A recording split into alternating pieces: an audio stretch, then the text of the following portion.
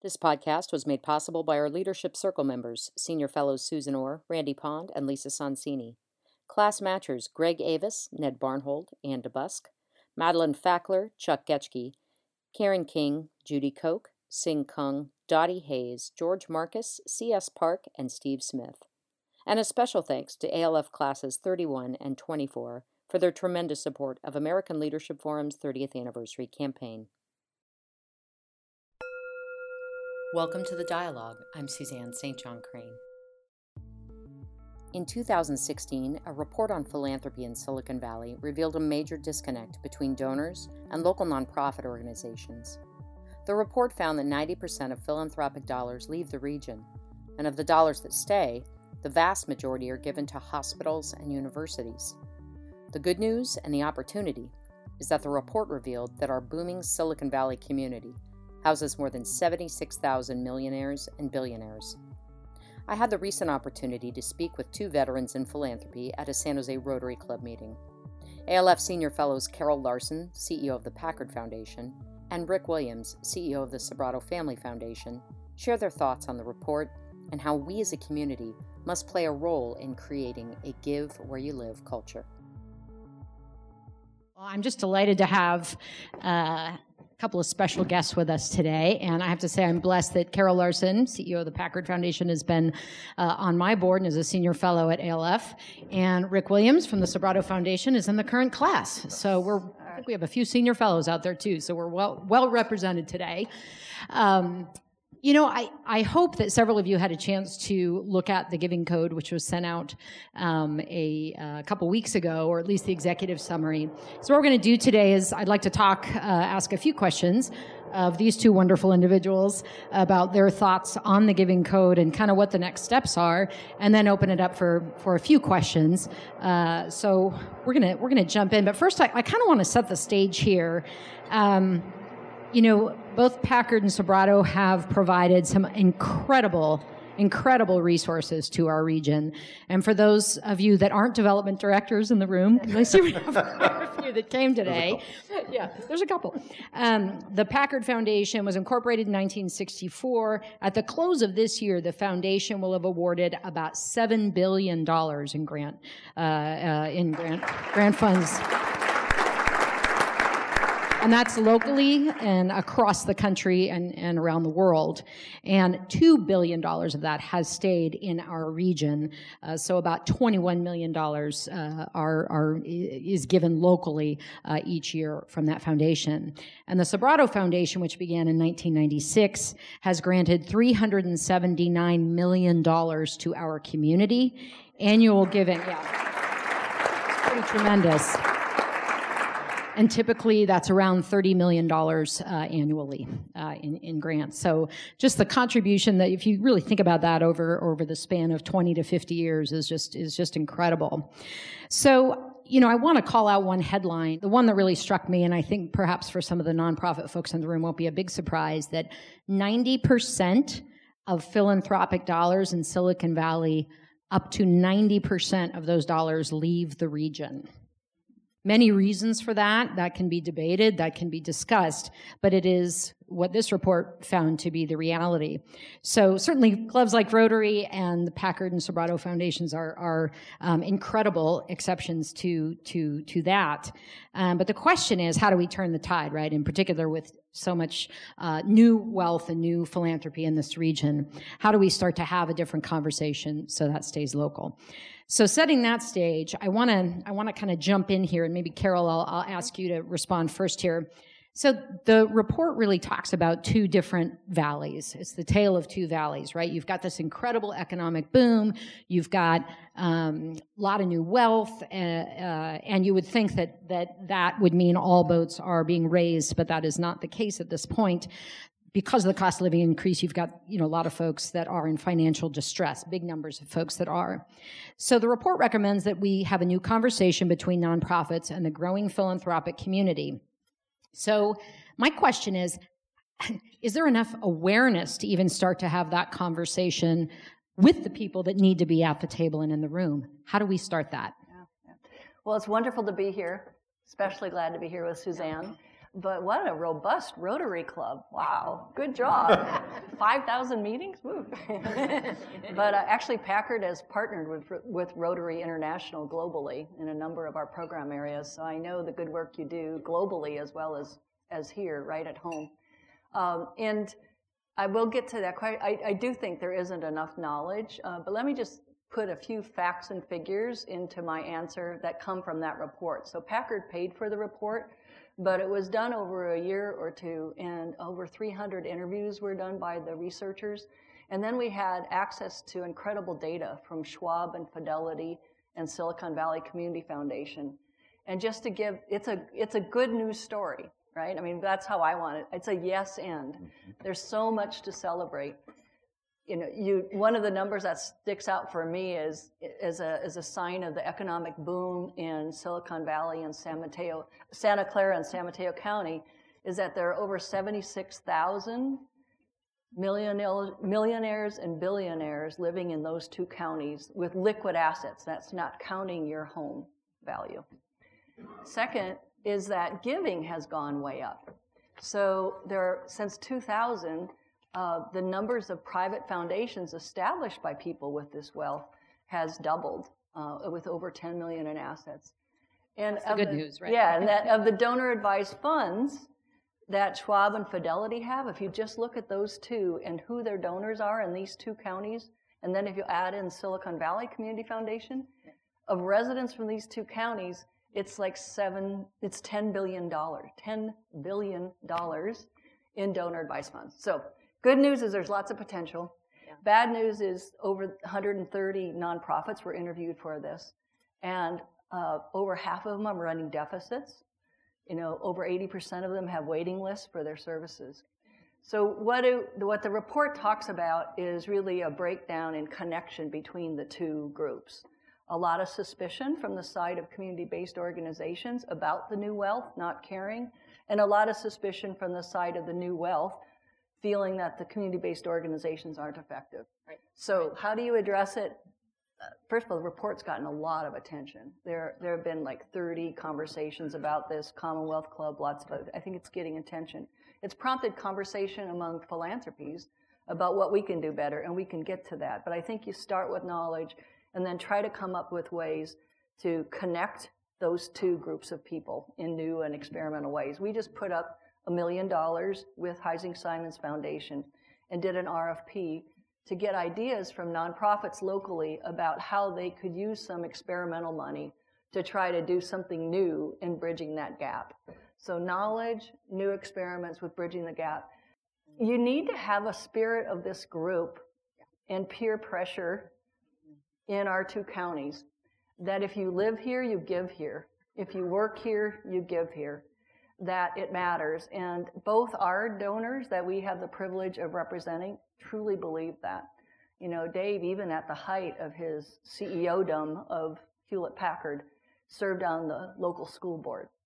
And no matter how big and global we got in our giving at Packard, so we give away $315 million a year globally, but we have a robust local program, as Suzanne said, of 21 million. And I think no one's saying you have to just give locally. It's a yes and story, but we definitely have to get to the and. Thank you, Carol. And Rick, what's your answer to that question in terms of how do we get people at the table that maybe need to be involved in this conversation? Well, first of all, again, thank you for being here, or for having us here. I think that what the Rotary represents is kind of what we at Sproto Family represent, a pride in place. How do we make people feel a sense of pride in Silicon Valley, in the region that they live? And I think, to build on what Carol is saying, what we are looking at is this is a moment in time for us, and a moment in time to help define what place is and what rootedness is. And if we can't figure out how to, as Carol said, if you live here and you work here, you need to understand here and take care of here. And in the days of Dave and Bill, most of the CEOs around were actually from here, and they grew up here. And even though they came from other places, they were invested in the community. That is not the case today, and that's okay. It is an and conversation. But to the extent that we have people driving on freeways past communities, we have people not having the opportunity to go into communities off of their campuses, we lose the essence of what a community is. And our premise is, and I think that's what you're working toward, our premise is our neighborhoods and our communities will not continue to thrive if they don't stay diverse, if people don't feel connected, if teachers and first responders cannot live in them. We have to figure this out. And the beauty that I think comes out of the Giving Code is that we can do it here. The wealth is here, the opportunity is here, the innovation is here. We just have to decide ourselves, how do we create a sense of ownership and a sense of responsibility for this place that we call Silicon Valley that you can't find on a map. We have to acknowledge that a lot of people from Palo Alto may not ever come down to San Jose. How do we deal with that? And we have to figure that out. We have to own this region. We have to own this place that we have the benefit of living in. You know, it talks in the report too about, I mean, literally the title, right? The Giving Code. Like there's this code of who gives and how they give, and we need to sort of rewrite that or write something new and emerge something new. And I would ask you, Carol, what does that look like? What in your mind, what could that look like? Yeah. So what Heather and Alexa, the authors of the report, identified from these conversations with high net worth individuals and then executive directors of community-based organizations is a belief that the new donors or that are experiencing this new wealth look for high impact, look for innovation and disruption, look for heavy duty engagement, being on your board, leading the direction, telling you what to do in some ways, and that the nonprofit CBO is kind of going, how do I relate to that? And at the same time, the distrust from the high net worth individual often looking at the CBO that they don't know, community-based organizations, and feeling that they're inefficient, there are too many of them. I mean, there has been really terrific growth in the numbers of nonprofits and the numbers that are less than a million in assets, so there's good grounds for that kind of disconnect and how they feel about each other on both sides. But that Giving Code about high impact and disruption, use of technology, I think, yes, we do want those. But I think we also want this appreciation about the vibrancy and support for needs right in your community. And that is a really good kind of philanthropy. When we were on a panel together at your place, Rick, about this. Yeah, we do this all the time. Think about when you're looking for think about, if you raised kids or are raising kids and you're looking for a good after school program for them. You go and you talk about what that after-school program does. You don't run them through the ringer about how are they going to solve the after-school problem in the state of California, and preferably in the next year. And so, really understanding that we need both kinds of philanthropy.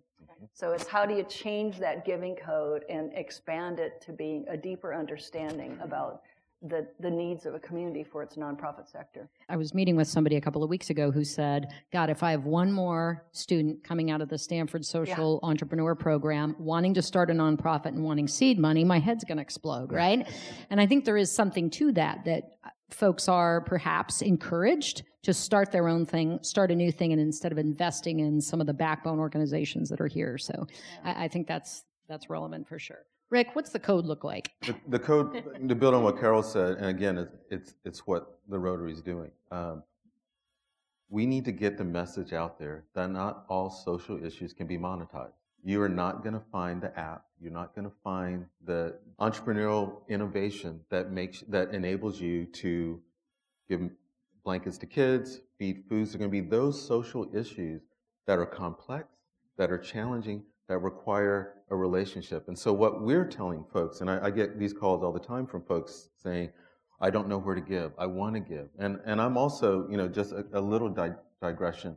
I'm not one of those that bashes and says, oh, they're not giving enough. I think the philanthropic spirit is alive and well in the Valley, and it's alive and well among the young and the new wealth.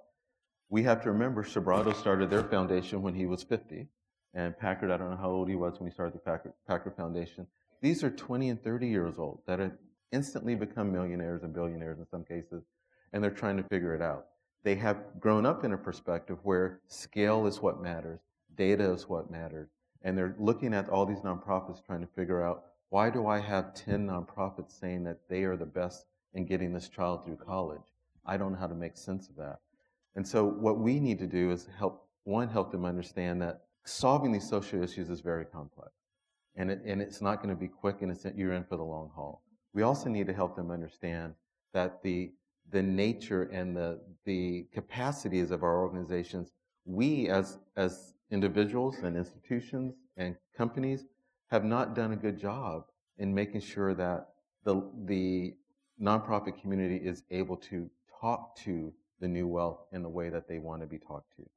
We have not built the infrastructure. Take the nonprofits that you support. If you're really honest, I would believe that you would say that their ability to give you the data that you want, to look at longitudinal data, look at their impact, is not at the level that you would hope or like. It is good. I'm assuming it is good, but it's not at the level that the new wealth is expecting. We need to figure that out. We need to do a better job about understanding how we're going to get these two groups to communicate. So my biggest message to them is that they need to get out of their comfort zone a little bit and understand that the easy stuff has been done. The stuff that the Packard Foundation, the Sobrato Foundation is working on right now is the hard stuff. And that's going to take some time. And it's certainly not sexy to fundraise for better data. Right. So that's part of the challenge, is how do we actually fund those positions to be able to give new wealth what they want, right? Speaking of your foundations, Carol, you mentioned a grant that you're doing with Heising Simons. So let me tell you what we're trying to do with this is, one, it's just underscored for the Packard family and the staff of the foundation how important our local grant making is, that we need to do more, not less. We need to get more involved in talking about it publicly and in supporting data and information. Something that Rick's been a real leader in convening local philanthropies around these issues, and don't go to town on this yet, but we're wondering if we shouldn't create a giving pledge that's local, where we all commit, or companies commit and foundations commit. And okay, maybe we should do it. I think that's a yes. Yeah. But just to start, hey, that matters, and it's part of being a good citizen here, is to have a piece of your giving portfolio be committed to giving locally. I think you have to experiment a lot with different ways to connect people. So there's SB2 partners. Many of you are so involved in development, and you have your own ways that you're experimenting with how do you engage and connect with new donors or with new corporations forming. But I know at Packard, I'm doing a lot of talking right now with people with donor-advised funds who are interested in reproductive health, because our foundation has really cared about access to family planning and other things. And so can we at Packard, who've been working on this for 53 years, share information, create a giving circle or giving collective that makes it easy for people who want to be involved in that area? We're doing similar things in early childhood, but I think we all have to experiment with how to connect the two. What we're doing is we're continuing to provide general operating support for nonprofits. I mean, we believe in pride in place, and I can't say that enough. This is who we are. This is where the family made their billions of dollars. This is where they want to see that money distributed. We're also looking at building the leadership capacity of the nonprofit leaders. What can we do to provide at least some modicum of the professional development that your corporations and so forth get on a regular basis, and that's kind of absent for the nonprofit community? Both our foundations have capacity building programs, but we have 50 times more applications for those than we have the dollars. So I'd love to see some collective gathering of money for that, because when nonprofits want to improve and want to build out their metrics or build out their strategy, there should be money to support them to do that. I was at a panel speaking with a person from Deloitte, gave a great presentation about their management work and what they're doing with a company that will go nameless, but one of the top tier companies. And they've been working with this organization for 6 or 7 years at easily $2 to $3 million a pop a year. And I was stunned. I was blown away by what they were doing. And then I turned to him and said, there is no nonprofit that could get away with or have access to having that type of professional development. What that does is that puts you at a disadvantage of getting the information and the impact data that you want about how they're solving the community problem. So philanthropic community cannot be the only institution that is building the capacities of our local organizations. It defaults to us, and we need companies to also say, wow, we like Organization X, and not only are we going to give you a grant for this project, but we're going to throw in a little bit more so you can hire an evaluator, or you can build up your resources. We just need help. It is not possible for Packard, Sobrato, Hewlett, Skoll, CZI, all the rest to lift up all these organizations and do the project work that you guys want us to do. So that would be my call to action, one of them. One thing I'll say too is that Deloitte has this pro bono kind of arm where they will take on projects to do evaluation work and to provide professional assistance. So more of that, right, would be pretty incredible. You know, one other thing I want to call out too before we move on to some questions here. When we're talking about, I mean, the Giving Code really focuses on accessing more of that wealth and having it stay local. But I think there's another conversation, another kind of a next step to that, which involves really the public sector and how do other sectors, in particular government, and so many of these organizations are dependent on government grants, how do they engage in this conversation so that we can have true transformation of like discussed in the Giving Code? Yeah. Silicon Valley needs to feel like Silicon Valley. We all understand it's not a place on a map, but we also understand we are here in the middle of it. We need your leadership and your leverage to really force and push regional decisions. 35 cities between Santa Clara and San Mateo County, 54 school districts between Santa Clara and San Mateo County. So unlike a Seattle, a Philadelphia, a Detroit, San Francisco even, where you can go and you can affect some change, the navigation of all those municipalities and all those school districts really presents us with challenges toward rootedness, toward achievement gaps and opportunity gaps, and other things. So number one would be help us push for regional solutions, regional conversations about housing, transportation, education, all the other stuff that we know about. Number two, from the company side, look for real meaningful ways for your employees to get engaged. Do that from the perspective that your philanthropic arm and your philanthropic investment is really about building your employment pipeline. It's not just about doing some good, that's all great. But if you take it from the perspective of building your pipeline, your employment pipeline, you're going to approach those interactions in the community in a much different way. And then the kids that I have to go talk to in the community are not going to look at me already feeling that they have no opportunity to work here and live here. Because they're going to see that you've been there and there's been hope for them engaging in your companies, engaging in your community. So that would be my other call. I think those are two big things that are going to allow us to continue to have the communities and the neighborhoods that we want. It's building the connections among the sectors, a group like ALF. But I also, and there are some bright spots. There really are some great regional convenings going on of city and county governments with nonprofits, with businesses, trying to approach these issues. We'll see, right? I mean, Connie, you've seen this happen before. But we've got to make sure this happens around housing and transportation. You know, there's new money available for it. We all have an opportunity to work. There's also just the bully pulpit, you know. So Mayor Liccardo probably isn't here, but I think he's done a great job of something that I've been really interested in, and actually ALF has done some, is around connecting older people's talent and time with younger people. And so Mayor Liccardo just won an award nationally for a campaign that we funded at Packard called Generation to Generation, that is just trying to hold up the opportunities in these two counties, or in San Jose and Santa Clara County, around for people to connect with youth-serving organizations. So check out the website, Generation to Generation. But I think there's a lot of human capital asset here, too, that we can do better jobs of connecting. Just on a call this morning, we were talking about how everyone's living longer, and what are we going to do with our next 50 years, right? When we hit that midlife. I want to close this portion of our program and open up for questions, but if you could name one important opportunity, Carol, that the report presents that is exciting for you, that you hope Silicon Valley seizes, what would it be? That we leave here with a real sense of challenge and opportunity. I mean, I think, Rick, you said it. If you can't do it here, I mean, there are communities struggling across the country who aren't growing economically. We've got the growth economically. We've got so many resources. We've just got to make it happen. So it's this sense of, let's not just make this one more report. Like, let's do some things together. Yeah, I would echo that. The big takeaway I hope you take from us is, or two. I'll give two. I can never give one. It's an and conversation, not an or conversation. It's whatever you're doing now, and then what else can we be doing? So that's one. And the second is the opportunity is here. What gets us excited, keeps us going in the office every day, it can happen here.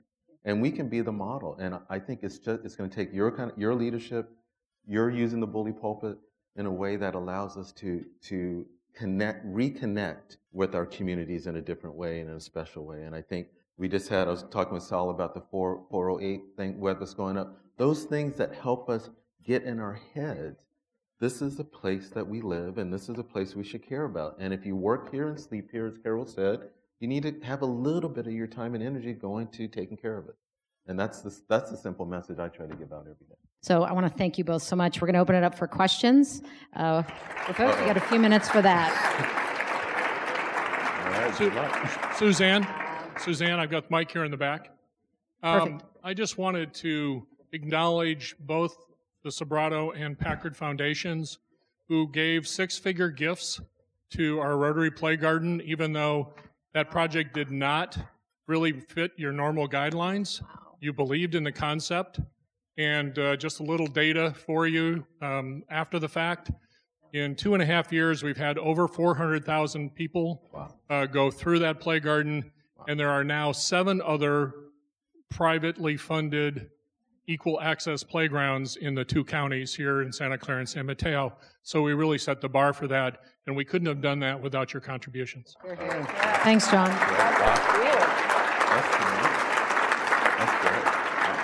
Larry? I'm a believer that a sense of place impacts the culture of philanthropy and the culture of giving. I grew up in Seattle, Washington, and they used to raise for the arts in one single event more money than all the arts organizations in San Jose combined in a year. If you live in Shaker Heights, Ohio, Cleveland you identify with. When you live in Bellevue, Washington, Seattle you identify with. You said people in Palo Alto have never come down here.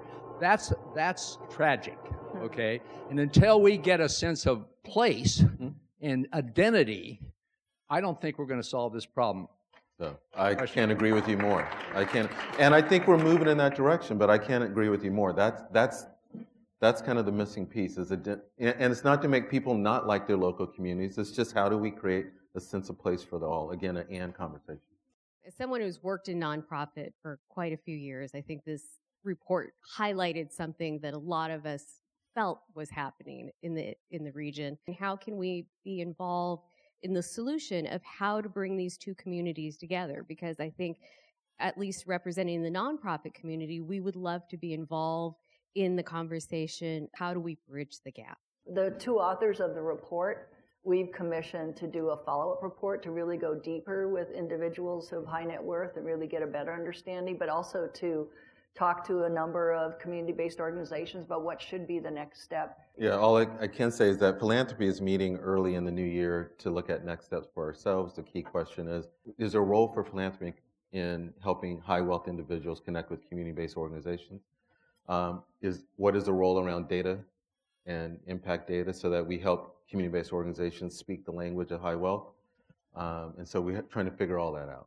All right, Carol Larson, Rick Williams, thank you all so much.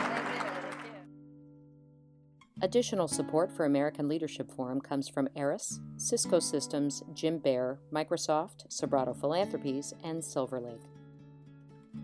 ALF is passionately committed to building diverse networks of leaders focused on personal and community transformation in order to create an inclusive and thriving Silicon Valley.